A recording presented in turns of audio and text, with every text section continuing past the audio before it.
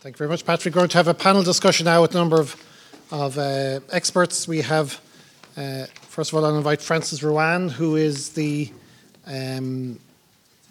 she served as director of the ESRI from 2006 to 2015, and again, so straddles the crisis in that sense, having previously taught in the Department of Economics at Trinity College Dublin. She's currently chair of the board of the Abbey Theatre, president of the Statistical and Social Inquiry Society of Ireland, an honorary fellow of TCD and a research affiliate at the ESRI. Her research interests and her commentary generally are in economic development, foreign direct investment and trade. Outside Ireland, her current activities include membership of the European Statistics Governance Advisory Board and the advisory boards of the Fraser of Allender Institute in Scotland and the Kiel Centre for Globalisation in Germany. Very pleased always when we host events like this that we have the home team. And John McHale is the Dean of the College of Business, Public Policy and Law at NUI Galway. He's established professor. Before I came here, I didn't realise how significant that is, but he's established professor in economics and Dean of the College of Business, Public Policy and Law at NUI Galway. He was chair of the Irish Fiscal Advisory Council from July 2011 to 2016 and has previously held positions at Harvard University and at Queen's University, Ontario. He's been a consultant to the World Bank on various migration and development projects, currently president of the Irish Economic Association and an associate editor of the Economic and Social Review, has a PhD and an AM degree from Harvard University. And thirdly, then, we're very pleased to welcome, as we always say in Ireland, an expert to somebody from far away. So we have a visitor, Angela Knight, who is the former chief executive of the British Bankers Association. She's chair of the UK's Office of Tax Simplification, the senior independent director of TPICAP PLC, non-executive director of the boards of Arbuthnot Latham and Tamper Wimpey PLC. She's also the chair of Tillman Brew and Dolphin. Was chief executive of the British Bankers Association during the crisis. Joined the BBA from the Association of Private Client Investment Managers and Stockbrokers, now the Wealth Management Association, where she'd been the CEO since the autumn of 1997. She was MP for Urwash from 1992 to 1997, and during that time was a Treasury Minister working with Kenneth Clarke MP, Chancellor of the Exchequer, and she was awarded a CBE for service to the financial services industry in 2007.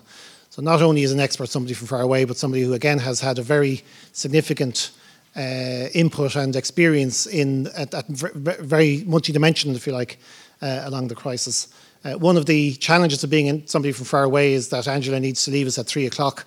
So if she goes at that stage, it's because she needs to catch a flight.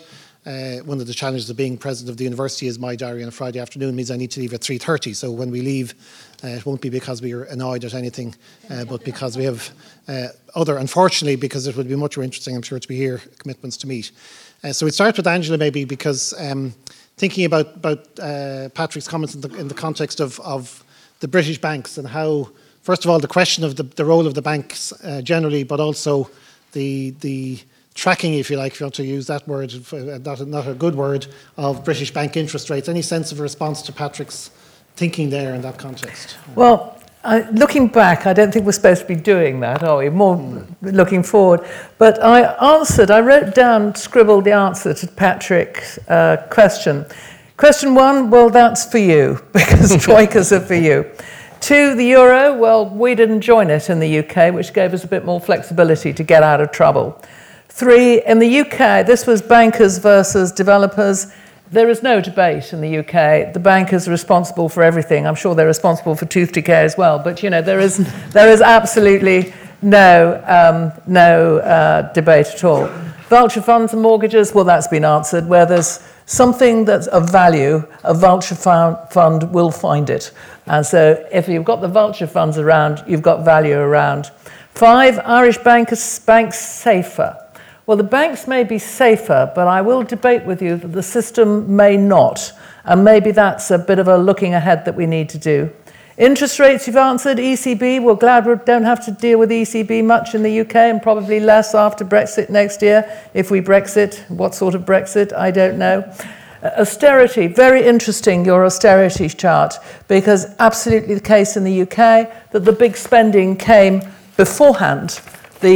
If you like, what I would call the public finances were well out of control long before the crisis, because the optimism of governments are that they will carry on spending, economies are going to go on forever.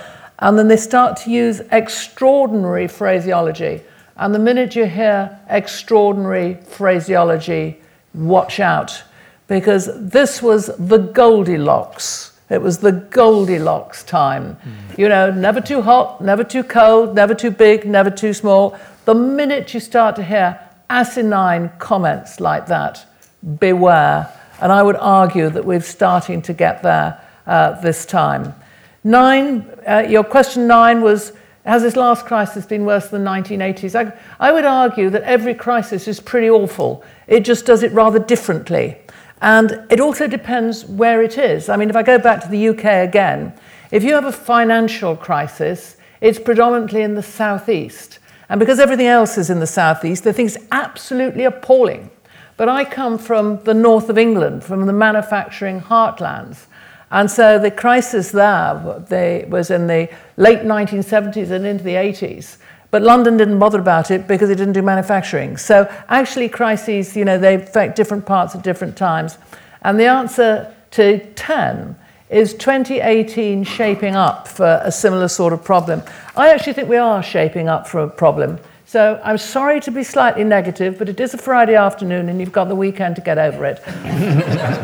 But I think what we've done in a number of the actions, however commendable and right they were, to deal with the last crisis, are building up the problems which will result in us having another crisis. And after all, economies go in 10-year cycles. And given that you're thinking, as you remarked about thinking ahead, could you elaborate on some of those, and then the panel might pick that up? Yeah. Well, let me give you perhaps 3.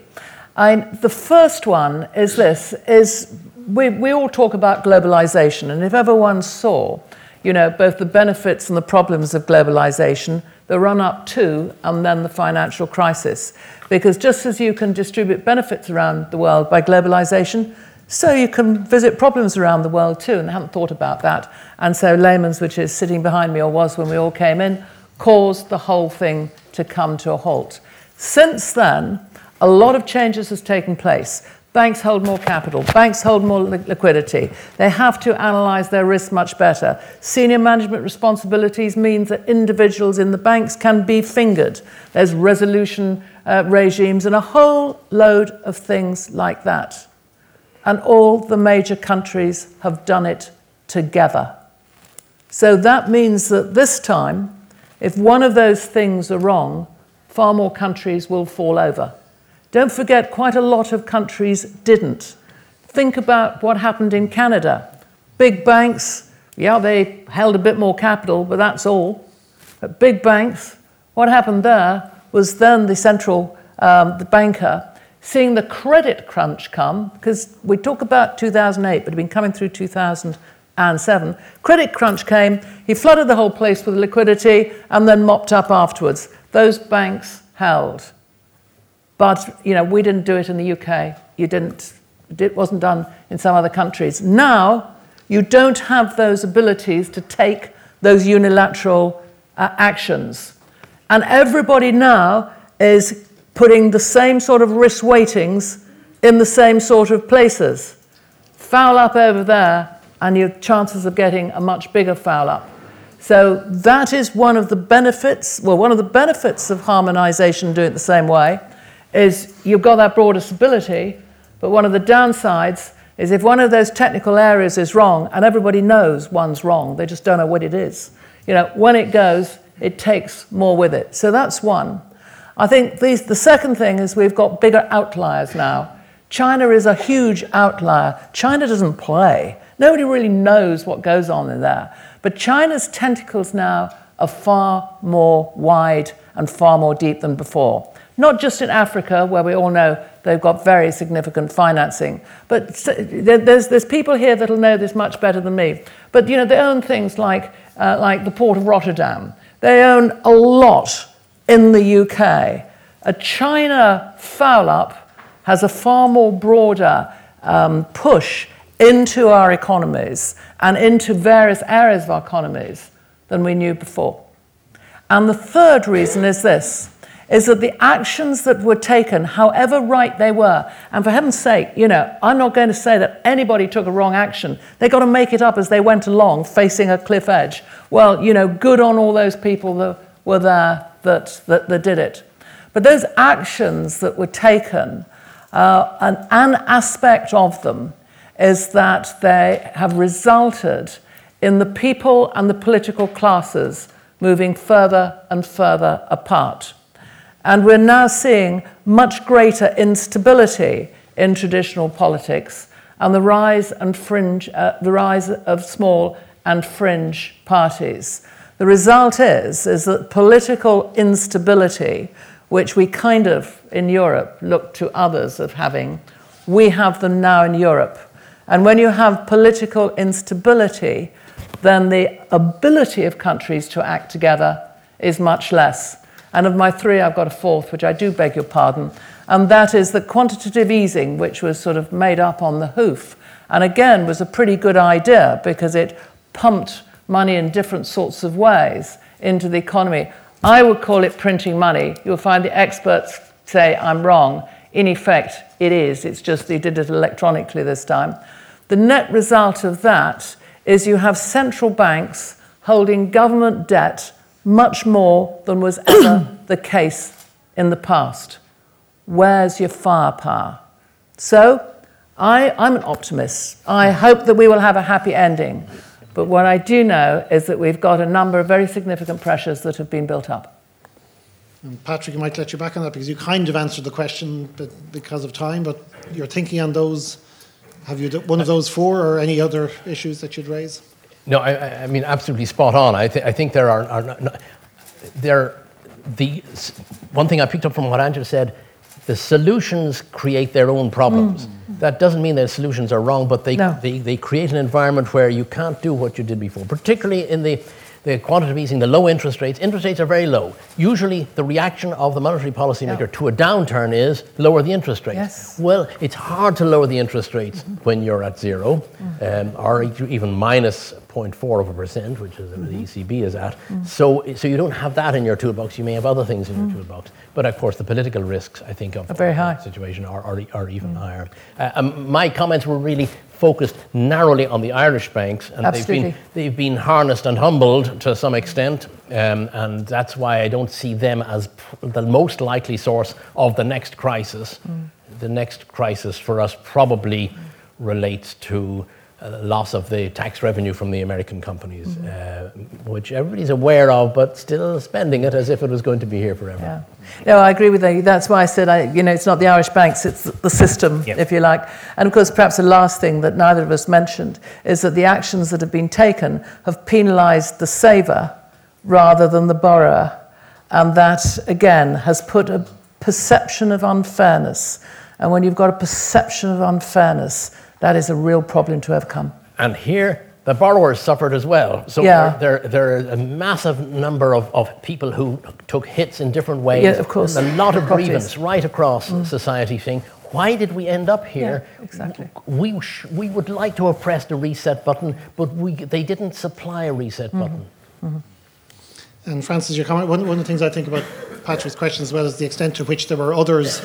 Very interesting change in the narrative at one stage around, say, the public sector, low paid and so on. How the narrative changed at some stage to look at other areas of blame, if you like. And the consequences of that. I mean, I think one of the things that did happen after the crisis, I think it was 2009, was when the decision was made to cut public sector pay. And really the textbooks always said you can never do that. You can't cut nominal wages, you absolutely can't. But the government of the day decided at a certain stage that they absolutely had to do that. And they did it partly on foot of the fact that there had been significant increases in real wages in the public sector prior to the crash. So the justification was that benchmarking couldn't really be afforded in that context, and therefore they were cut. I think it was an important move to make at the time, because I think it gave the politicians some credibility. I think it gave the public sector bureaucrats and the central bankers who were leading this, the fact that they were taking the pay cuts as well, it meant that they had some credibility and an ability to make those arguments. I think it was what worries me, I suppose, about the moment is we seem to have sort of forgotten that now. So we were sort of heading back into a period of a return to public sector pay. And the early part of, and this is why narratives are really interesting and why 10-year events like this are so good, because you suddenly realize, oh yes, something was said in 2009, slightly different in 12, 14, 16, 18, it begins to change. So one of the points we made was that we would not have restoration of public sector pay. We would have a review and a restructuring of public sector pay to better match what the issues were for the public sector. In fact, what we seem to be heading for at the moment is a restoration. Yeah. And people would have agreed that the benchmarking study that was done in the early noughties was very poorly done. The methodology was absolutely inappropriate to Ireland at the time. But there's a sort of a sense that that's a benchmark and a reference point. So very often what happens is you make a change, it's done at a time. I'm not saying it was easy to take, and we all took it, but we didn't lose our jobs. We kept our jobs, and other people were losing theirs and losing much bigger amounts of salary. But the worry that I would have at the moment is about what we learned from the past. We're kind of returning back there without actually taking the time to review it. And I think this is, I suppose, a bit of a legacy of the world that's been created with globalization. I completely agree with the comments you made about the global system. I have real problems with that.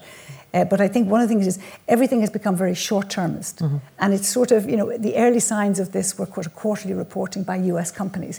Everything becomes the next quarter. Everything shuts down to very short-termism. And of course, when the crisis happened, the government was worried about what was going to happen by the end of the next quarter. Would they make the Troika targets? Would they make whatever targets had been set? And we now need to kind of lengthen that out. And I think we've, the government's programme for infrastructure, the famous 2040 programme, which got a terrible dousing in the media, is actually a real sign of something moving in the right direction. Taking these longer-term structural, demographically informed, analysis gap formed, that sort of thing, had to disappear in the short run. But getting it back in the long run is a much bigger challenge, I think, than many people realise. And as I say, what worries me is the danger. Things that we were talking about more sensibly 3 or 4 years ago in relation to public sector pay are now seem to be a business as usual without reflection in terms of what the economy needs. And John, from the taxation perspective, so in your role in the Fiscal Council, Patrick mentioned the corporation tax, for example, as a risk. So your sense of that as, again, something we need to think about it as in the future context. Sure. Maybe just first sort of picking up on Francis's point about forgetting. One thing we know is that we're going to have booms and busts and maybe less often manias and panics. So in some sense, we will forget. The question is over sort of what time frame that forgetting occurs, whether it's going to be years, decades, or even hopefully generations. And I do agree that the real benefit of an event like this is just a retrospective on anniversaries is one sort of opportunity to remember. But it's key that we sort of institutionalize that memory as much as possible in terms of sort of better policies and institutions. And I think what Patrick did at his time at the central bank in terms of really changing the structure of financial regulation and supervision is something that puts us in a much stronger position now and hopefully protect us for the future. Particularly in terms of fiscal policy, maybe the changes haven't been sort of as radical, but there's sort of new institutions, the Parliamentary Budget Office of the Oireachtas, the new Budgetary Oversight Committee, the Fiscal Council itself, changes in structure of the Department of Finance, and a whole new set of rules, which are often maligned in terms of when they're imposed from Europe, but we also have our own Fiscal Responsibility Act and a sort of a domestic framework for doing fiscal policy. And I think that this puts us in a stronger position and hopefully helps make the system more resilient. So we've seen the budget balance really come down, sort of the budget deficit come down close to balance. Now, I think to have resilience in a very uncertain world, I think it would be better if we, at this stage, moved into a surplus position. But I think there really have been gains, that there have been institutionalizations of that memory, but the issue is how long will that memory be retained. Now, we do face huge uncertainties, and we really do need that resilience, the kind of risks that Angela mentioned. So certainly one of them is the fact that we have been, over the last number of years, have very strong growth in tax revenues, part of it driven by corporation tax, but strong growth overall. But the government has been spending those increases pretty much at the rate that they're coming in, which has really slowed down the improvement in the budget balance. So corporation tax revenues went from around 4 billion to around 8.5 billion now, because it's not really the result of that much sort of real extra multinational activity. Some of it certainly is, but a lot of it is more in the type of taxation management strategies that they're using. It could turn around. It's not a prediction, but certainly it's a source of vulnerability and a source of risk, and so we could find ourselves facing a significant deficit very quickly if there were changes on that front, and because of changes in US tax policy, I think there's even more uncertainty. And then there's lots of other risks. I don't think you mentioned Brexit, which is come to that. Only very briefly. And we may come back to that. The US expansion at this point is 9 years long, believe it or not. It kind of started in 2009. And even though the evidence really suggests that the probability of it ending doesn't really matter, it doesn't really matter that much how long it's gone on. And I think the US is on somewhat of a sugar high at the moment. There could be a downturn there that could have significant global consequences. So that's another serious risk. Just to list one more relating to a potential crisis in the Eurozone, which is unlikely, but you have to look at Italy, and I think, and be somewhat worried with a populist government, a massive debt. The news coming out today in terms of they basically couldn't agree to bring their budget deficit down, but it's actually going to be going up to about 2.5% of GDP next year. Given the size of their debt, you would really have to worry how that will develop over the coming months. And I think in terms of a potential problems within the Eurozone, that would be the obvious risk point. So again, none of these things are predictions, but it just shows what an uncertain world we're in, and the importance of having resilience in the financial system and in the budgetary system. I think we're in a better place, but there's certainly no room for complacency. And before you go, Angela, then the Brexit question. You didn't raise those, but I think some of it is connected. So the systemic issues around one change having a knock-on effect, maybe more so even than it did in 2008. Your sense of first of all, the implications of Brexit, and secondly, how it will play out. Obviously, that second one is a much more difficult political question. Well, yes, but I mean, you can't even say what the implications of Brexit are until you know what sort of Brexit we're going to be doing. I think that, I do personally feel that there's been a significant failure across the whole of our political and administrative estate, in that here we are, however far it is, 2 years from the Brexit vote and only a few months from the actual drop-dead date, that there's still no agreement amongst the political classes on what is the shape of our even interim relationship, let alone our future relationship with other European countries. I should say at this point that, of course, the UK is leaving the EU, it is not leaving Europe. Mm-hmm. The UK has had long and very close relationships with the island of Ireland, and there are many of these relationships are not tied up within some sort of EU umbrella or EU parcel. And sometimes that is forgotten as one looks to the sorts of ways to unwind. I'll give you a quick guess of what I think is going to happen. I actually think that what we will do is some sort of what they're now referring to as Canadian free trade style agreement, with a special twist, which is called the twist for the island of Ireland. That's what I think that we'll do.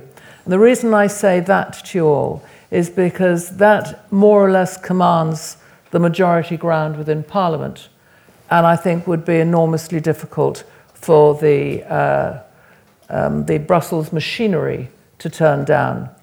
And at this point in time, the agreement, whilst it still will go through the Brussels machinery, actually will be for the leaders of the various countries to decide. And the leaders of the various countries all know just how difficult these agreements are to get to internally let alone externally. And that long-term trading arrangement is one that we'll all need. As far as the particular financial aspects of it, whichever form we do, the largest pools of liquidity will stay in London.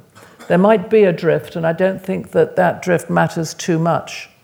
But it is the pool of liquidity that gives the choice, that provides the options, that gets the price. And an aspect that I've come across, perhaps across this last 2 or 3 years, which has soared up the agenda, certainly as far as I'm concerned, but less so in the public domain, is that if you've got the certainty of English law, that's the law of contract that sits around a large pool of liquidity, then you have got still a long-term, very attractive place to be. And it behoves every financial company that operates in London, frankly, to stop talking about their problems and turn it around and look at their customers and say, whatever it is that actually ultimately happens in the type of Brexit that the UK does, this is what I am going to do with my company to ensure that my customers can access the financial product that I'm trying to sell them. And on the board of TP ICAP, which is our largest global interdealer broker, that's exactly what we've done. So we're not going to moan at people for not understanding us. We're going to make it easy for us to do business. And if that is the attitude that's taken in Britain, the attitude taken by London and the financial services industry, then that will keep at least that part that the UK has in the role of the global financial system running smoothly. And that ultimately is a very significant net plus, and that's where our focus should be. So sorry, it is not as detailed as you want, but I'm not making the decisions. If I was, I'd have done it. For women.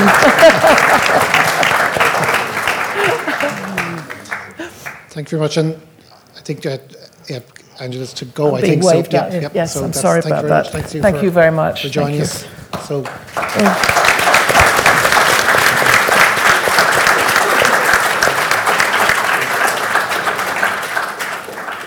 And just, Patrick, not to dwell too much on Brexit, but going back to the Troika and maybe back to the beginning, if you like, one of the curiosities is your thinking around the time when the Troika came in, and the government was denying everything and seeing nothing, and we had 2 government ministers saying no, they weren't on their way, and then your intervention on Morning Ireland. Do you remember going to coffee with Niamh Brennan saying, what did you think of what Patrick Owen had said? And it was difficult to know what to think at that stage.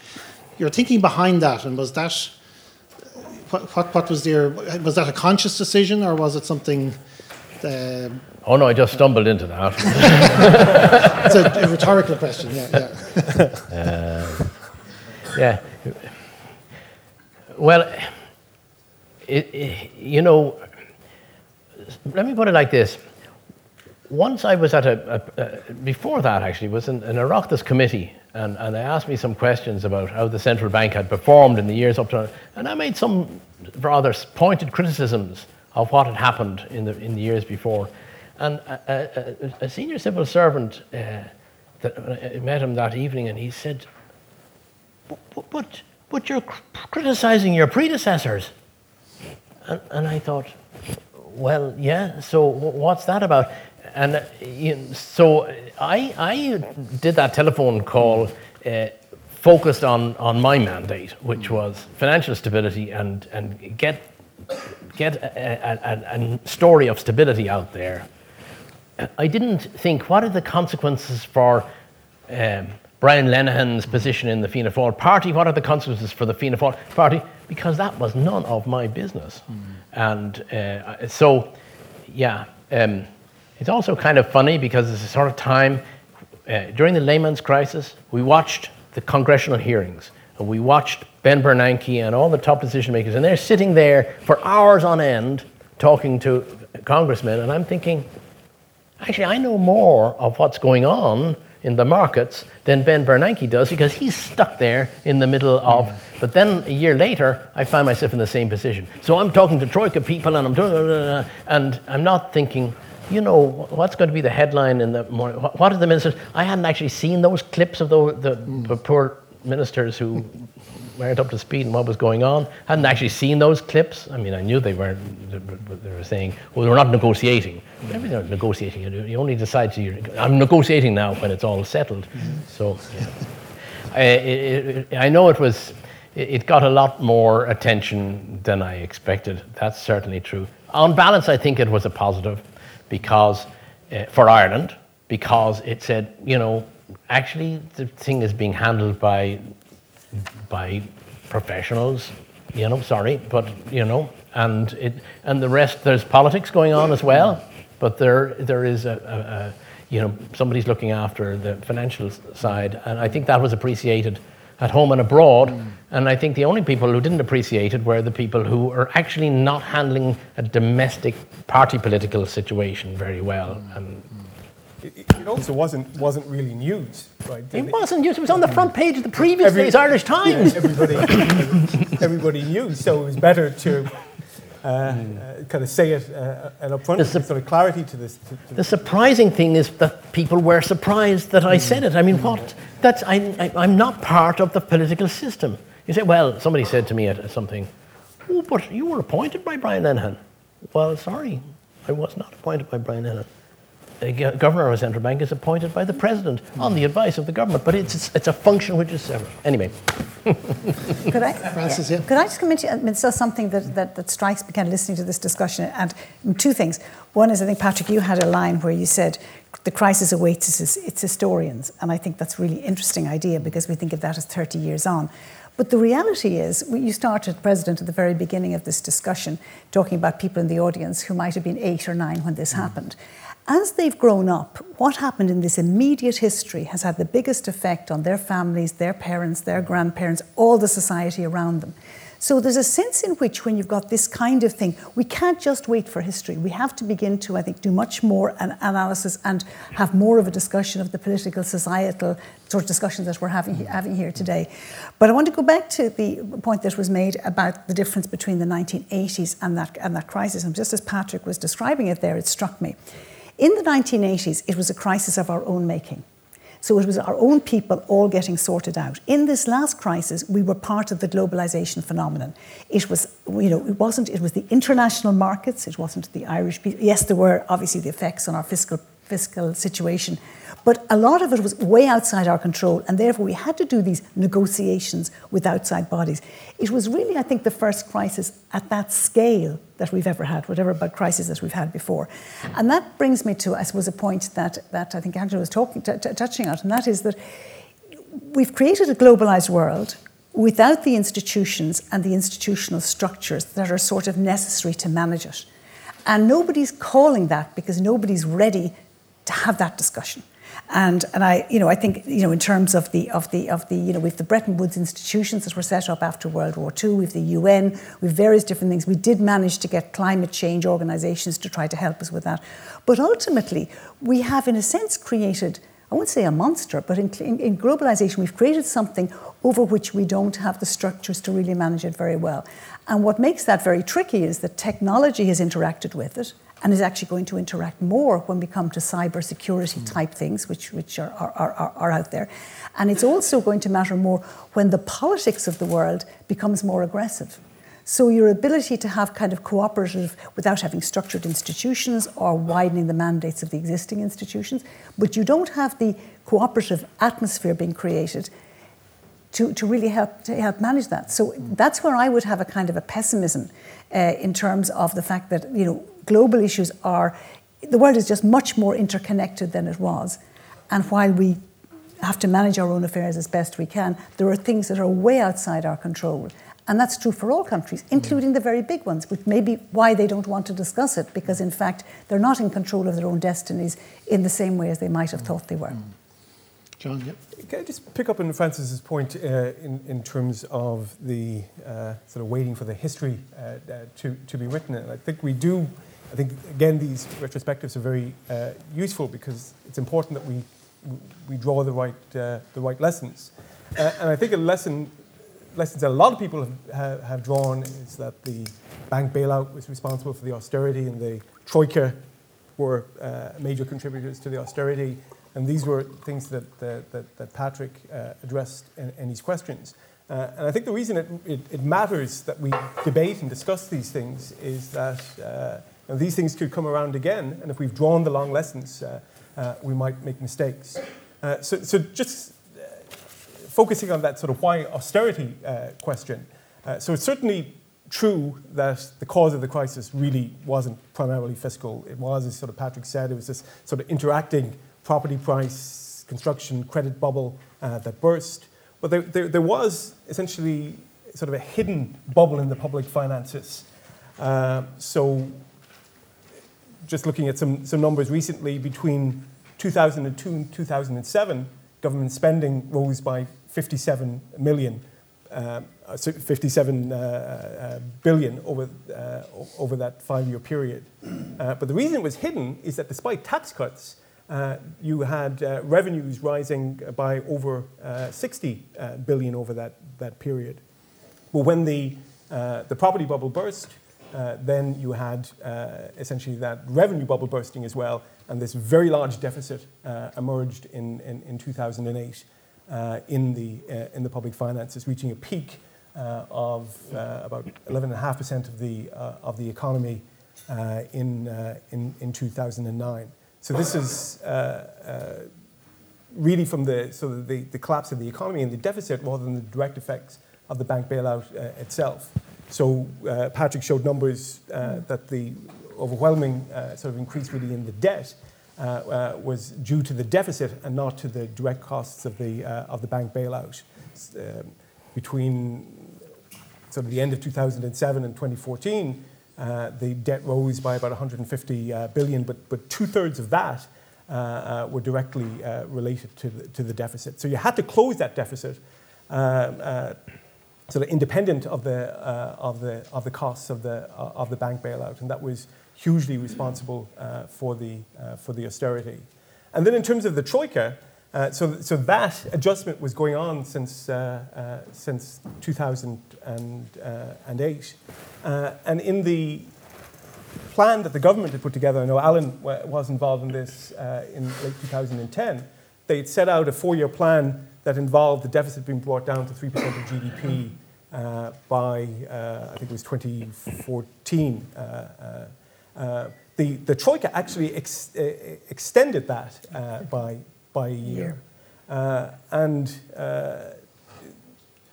if you look what was happening in 2010 and even into 2011, Ireland was just not creditworthy. You had this huge deficit, and it wasn't able to borrow the money to cover that. So the first order effect of the Troika was to provide the funding, avoiding what would have been much greater austerity. So I think that the lessons that people have taken out, and there's no doubt that the banking collapse imposed a huge cost on Irish society. It probably was the trigger that sort of forced us ultimately to need a bailout. But seeing the cost of the bailout itself as being the primary cause of the austerity, and even worse, seeing the Troika as being the cause of the austerity, I think would be really the wrong lesson to take. So it's very important that we debate these things, sort of draw the right lessons, and make sure that we're not carrying baggage in terms of wrong ideas that could interfere with identifying the right response if we were to face such a situation again. And we will have time for questions in about 15 minutes or so people can be contemplating those. But just thinking about that, and Angela mentioned the issue of short-termism, and which is obviously an issue in accounting and finance, but in research as well, in the sense of the short-term publication and big ideas being absent because of that.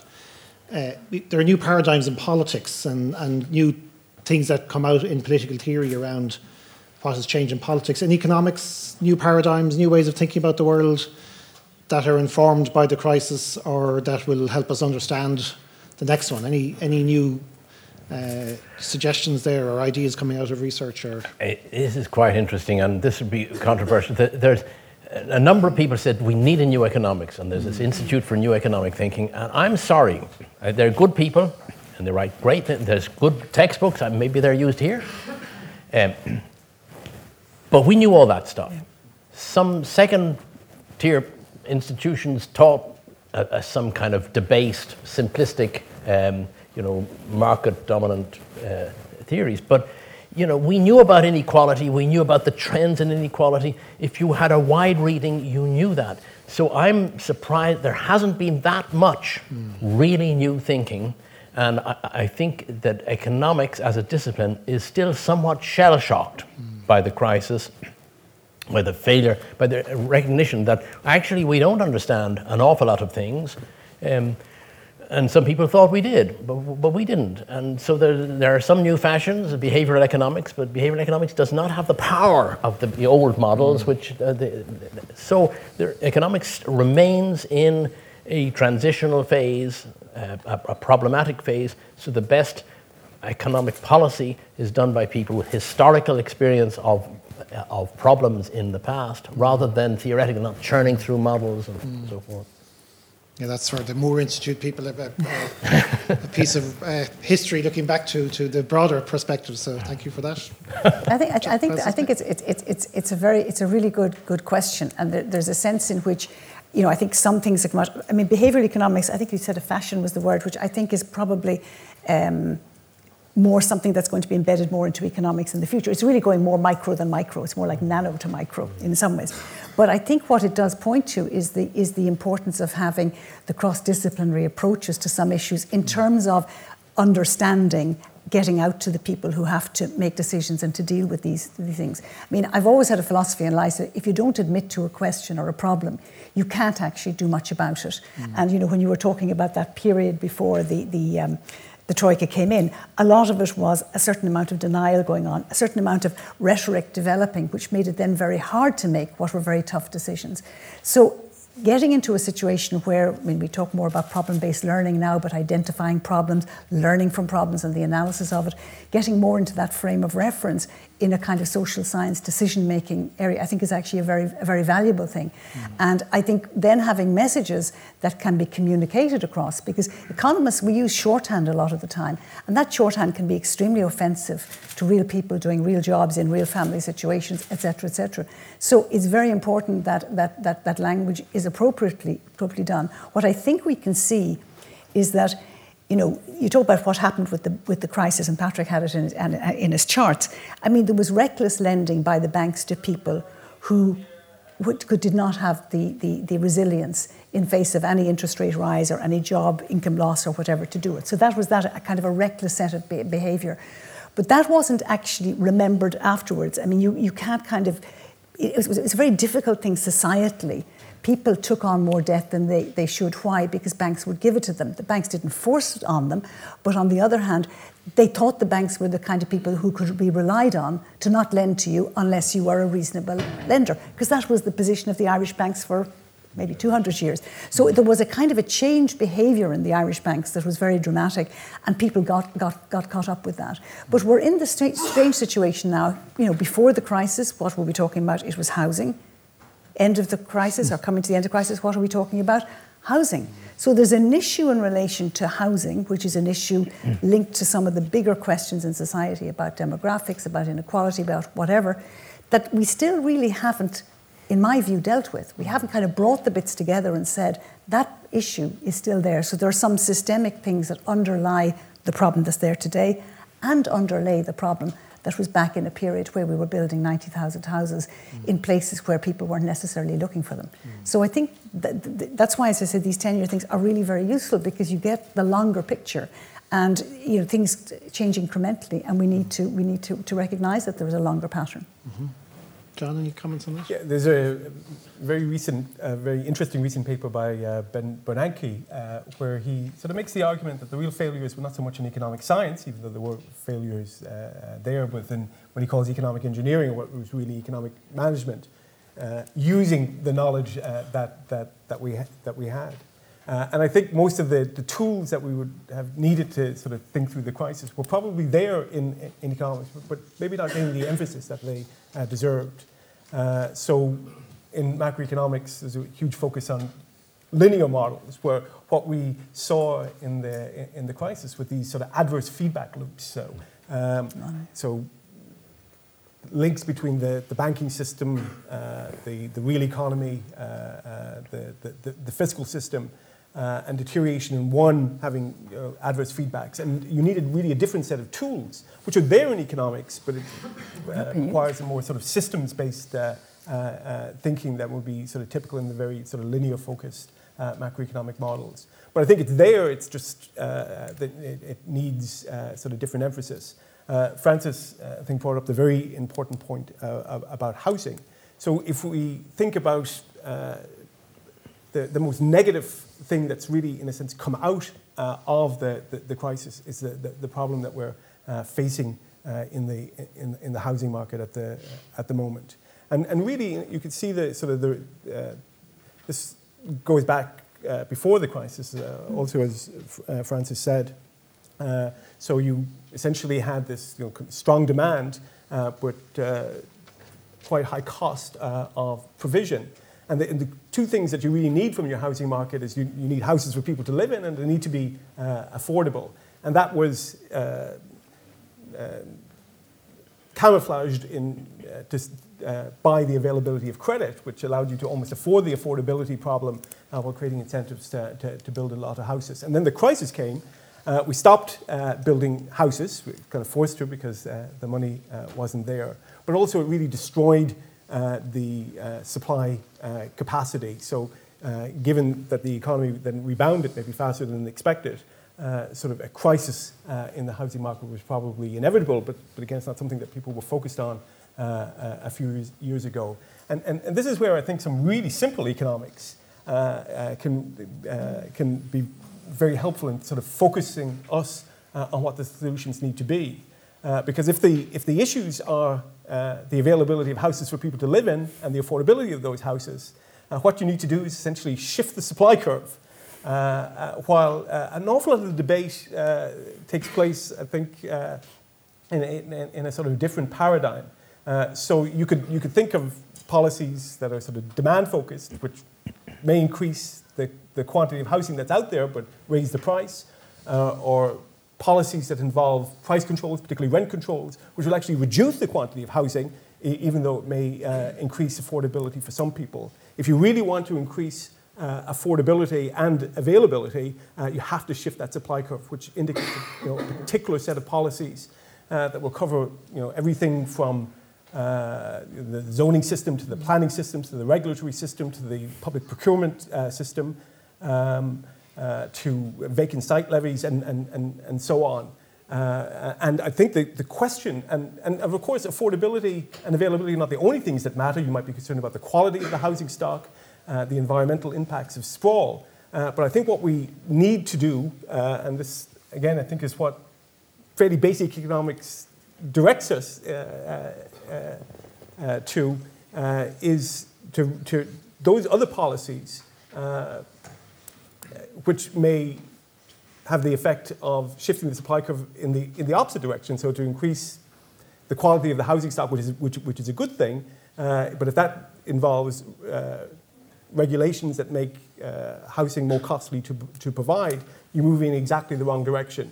So anybody suggesting policies that don't shift the supply curve in the right direction, I think has a strong sort of burden of proof. And what we have at the moment is a very confused debate about these things, where I think some very basic economics could point us in the right direction. And I think this is a huge generational issue. And many of you in this room, this is the biggest challenge that you face in terms of access to housing. And I think it needs to be really the priority in terms of economic policy. But we need to draw on economics to have a clear-headed debate about what we need to do about it. Do you want to get in there, Francis? Yeah, I mean, two things. I think go back to something Patrick touched on and John touched on as well. I think the toolkits were there. I think they just happened to be in the bottom drawer as opposed to the top drawer, or they were under the 3 layers of jumpers and had kind of got forgotten about. But I mean, when I did studied economics in the 70s, you know, a lot of the issue was about market failure, about things that didn't work, and the role of government in that context. And then you needed to look at that particular role and what government needs to do and how it would intervene to make the tax system better, to make the distribution system better, to make the production system more efficient. And then we sort of got caught up into, and I do think this is the 1980s Thatcher-Reagan issue, of an ideological bias that came into sort of putting away those worries and actually presuming that the market was the way to drive everything. Now, I'm a great believer in the market. I think it does something tremendously well. But you don't, you know, the light regulation, the sort of shift away from that was a very, very gradual one. The notion that everything had to be public-private partnerships, that it had to be, and it was ideological rather than looking at it and saying, is the most efficient way to build hospitals, schools, roads, whatever, this, that, or the other. It moved away from a kind of an evidenced, cold, logical, rational look at it, and it became an ideological piece. And the problem with that is that once you start doing it, and I think this is where we are at the moment, is that we got out of doing government got out of doing a lot of things, and some of them were right to get out of doing. But now, if we find that the market system didn't produce it, we don't necessarily have the skill sets to go back and do what we used to do before. So it goes back to, I suppose, my kind of simple analysis that you've got to sort of recognize what is it that's stopping us dealing with the housing problem? What is it? And let's call it. And the difficulty is that the media and politics generally looks for the silver bullet. And, you know, whether it's health, whether it's housing, whether it's education, there aren't silver bullets. This is a systemic, longer-term strategy that looks at it that way. But I think we should become conscious of the fact that the biases, for example, towards competition as the way to do everything. I mean, listen to this morning's news was about waste. And I remember the discussions in the late 1990s about moving over to competition in the whole waste area. And nobody necessarily looked at whether or not the competitive market would necessarily work. 5 years ago, there was a discussion about bringing in the Dutch system of health insurance into Ireland. And it turned out that you needed a minimum of a population of 5 million to get one efficient producer, which meant that Ireland could never have a competitive system. But the ideological idea of that came into discussion, and I think we spent kind of 2 policy years in a wilderness discussing something which could never work in the practical environment in which we were operating. So to me, they're the sort of issues that to be mindful of, the sort of habits we get into over a period of time. And sometimes the early days they work, but maybe they overshoot and we need to refresh back. Mm-hmm. Okay, I mentioned earlier that we're going to have time for questions, so I'm going to hand over to Alan Ahern in that context. And very interesting discussion. I'm just currently reading Yuval Noah Harari. Some of you might know the work on Sapiens, but he also has what looks in the face of it like a pop psychology book, which is 21 Lessons for the 21st Century. Mm-hmm. And one of those, or 2 of those, are worth commenting on here. I think one is that the notion beginning or before the crisis that it was the end of history, Fukuyama's thinking, and Harari argues we're actually in the middle of history always. And I think that's a particularly interesting observation. And the second one he thinks about is that we're not the centre of the universe.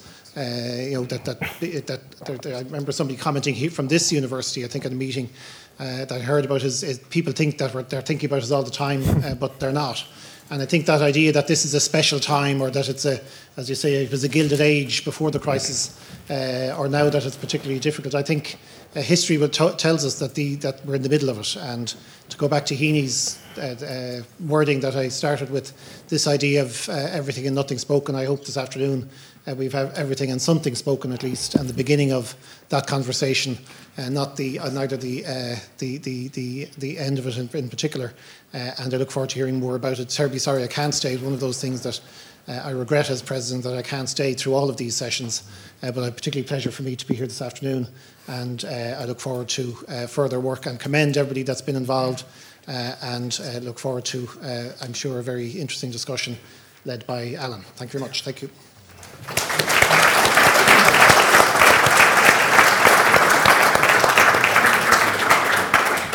Thank you, President O'Hogarty. We have about 25 minutes for questions and answers. So why don't we open it up to the floor? There are roving mics going around the place. So just put up your hand. Brendan Kennelly. Sorry, just the gentleman behind you, and I'll get you just straight after. It's a great help when the chairperson knows you. Thanks, Alan. So let me say at the start that I found the discussion fantastic and really interesting from Patrick and the other contributors as well. So I want to try and maybe pose a question for both Francis and Patrick, if that's okay. And Francis, you said about the need for this globalized world needing new institutions. And I think it was 3 years ago, the annual conference of the IEA was in Galway, and one of the plenary talks that particular year was from Markus Brunnerheimer. I might have mispronouncing his name. And he gave an interesting talk. Well, half of it was interesting, another half was terrible. But don't tell him I said that. But the half that was interesting was brilliant.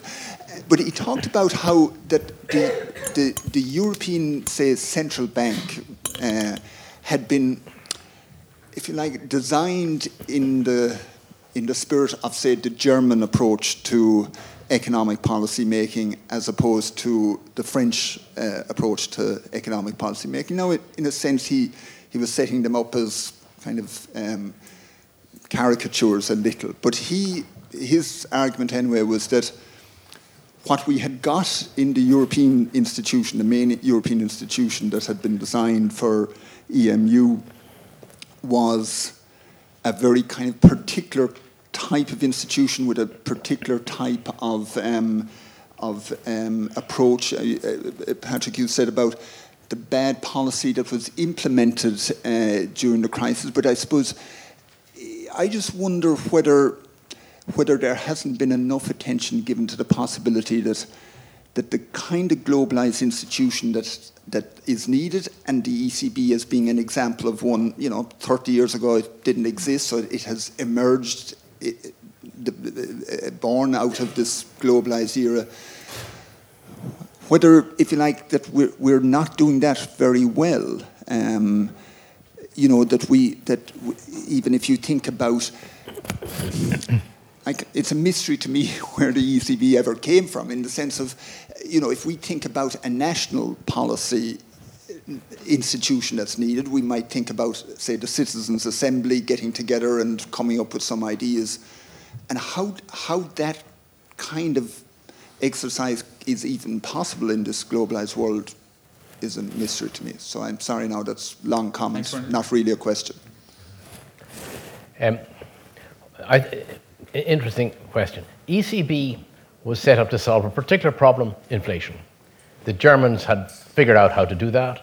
ECB model, as you said, was built on Bundesbank model. It worked reasonably well for 10 years. Its design was able to work with moderate shocks. It was not able to cope with shocks that were outside the historic range for a number of reasons. One was it was set up as essentially a technocratic institution, away from politics, single inflation target, but with the crisis, there were distributional issues between different countries. So we say, the British had the Bank of England, so they could solve the problem. Well, yeah, and they did a good job, but still parts of Britain were badly battered by much worse hit by the recession than other parts. But nobody said, what about the Bank of England? They hate the north of England. They don't. They just are dealing with something that is acknowledged as a single system, and it's up to the government of England, Britain, to sort out those problems. In Europe, it's very strong institution, the ECB, very narrow focus, no mandate to say, we'll take some money from north of Germany and give it to Greece. No mandate for that. So it took them quite a while and a lot of, acrobatics to find ways of alleviating this crisis. And to some extent, this was done by appealing to the historical precedent. And I remember saying so many times, I said, this is what central banks do. we have an implicit mandate to do this and that and the other thing because we know this is what central banks do, and just because it isn't written down specifically in the statute of the ECB. So I would think to some extent that it's not so much that the ECB lacks powers, it is actually almost too powerful, very powerful institution, as you can write laws and things. It's the fact that that there isn't the European government that's able to, at least politically, deal with these issues. Because, when the ministers get around the table, are they really going to bail Greece out? To a limited extent, but not to a very thorough extent. So I think the governance of these this very globalized world is complex. Europe was halfway across the bridge. Let's see if globalization shrinks now. In the first years after the crisis, they said, this is going to be like the 1930s. There are going to be trade barriers. And then there weren't trade barriers. Why not? Most people think it's because the big transnational business interests said, oh, be careful here. Don't have trade barriers because we rely on complex value chains. We're importing and exporting. So we don't want barriers. You'll all be better off if you don't have barriers. And that held until Trump arrived. Now, we don't know what's going to happen in the future, but it may break this globalization up. And if it does, it's partly because governments haven't been able to get their minds around bringing people with them. I was shocked at the time of Trump was coming into being elected, just talking to American colleagues, economists, how little they knew about how poorly American poor people had been dealt with. It had fallen off the radar. So that government, despite many strengths, had neglected a large part. And this is true in other countries as well. Maybe not so much. Maybe we think we have a dysfunctional politics here. We always think we have a terrible dysfunction. But there are some elements of our politics, the local dimension, the fact that politicians are in touch with what, and they say, wait a minute, don't do that because there's a large part of my constituency is going to be badly affected. That may be a block on necessary development, but it also at least doesn't leave as many people behind as it otherwise would. Just a couple of points. I mean, one thing I think economists, long time hence, have always looked at the distribution effect of tax policy very carefully, and they're aware of what its impact was in the ESRI. We would have the switch model, but there's been a lot of analysis done by economists on that over the years. It wasn't done actually very much on public expenditure. So one of the first things that happened in the crisis was governments were cutting public expenditure. And the income distribution effects of the cut in public expenditure, in fact, exacerbated some of the problems that happened both in Ireland and in the UK, and I think left a lot of people feeling very badly done by because they had cuts in the services they were getting, which had not happened them previously. So you have that piece with it. But you didn't also, monetary policy typically was not linked to income distribution within countries, and particular to that sense of place. Now, we all knew that industry was distributed in the UK and America, and indeed in Ireland, across the whole country, so that when you got a sectoral shift or a restructuring of the economy, there were winners and there were losers. There were large-scale losers in both the UK and in the US. Going back to the 1980s, the beginnings of globalization on a big scale, the rationalization of large sectors of the economy, etc. And they had been ignored. And just I think this crisis brought all that out in a way that wasn't done before. I spent all of my life until the crisis being a critic of our multi-seat constituency issue here. I would have been heard to be at many a dinner party over many a glass of wine saying, this really leads to clientelism, it doesn't lead to strategic planning, it doesn't lead to etc. I entirely changed my view after the crisis because I think it was a product of our system that politicians were aware everywhere of where there was change. And it was debated across parties because any county that was badly affected by something, there were people in all parties in that county. So I think that sense of place, which again, if I was doing a critique of economics in the 20th early 21st century, I think the importance of the sense of place as a way that people connect to, because we don't live atomistically, despite our economic models very often thinking of us that way. We are in a space, and then when you get a concentration where an impact is concentrated, as in the north of England, as in the parts of the American Midwest, it's all the greater. And that's where the politics of your situation either makes that worse or better. And in our case, I think it helped.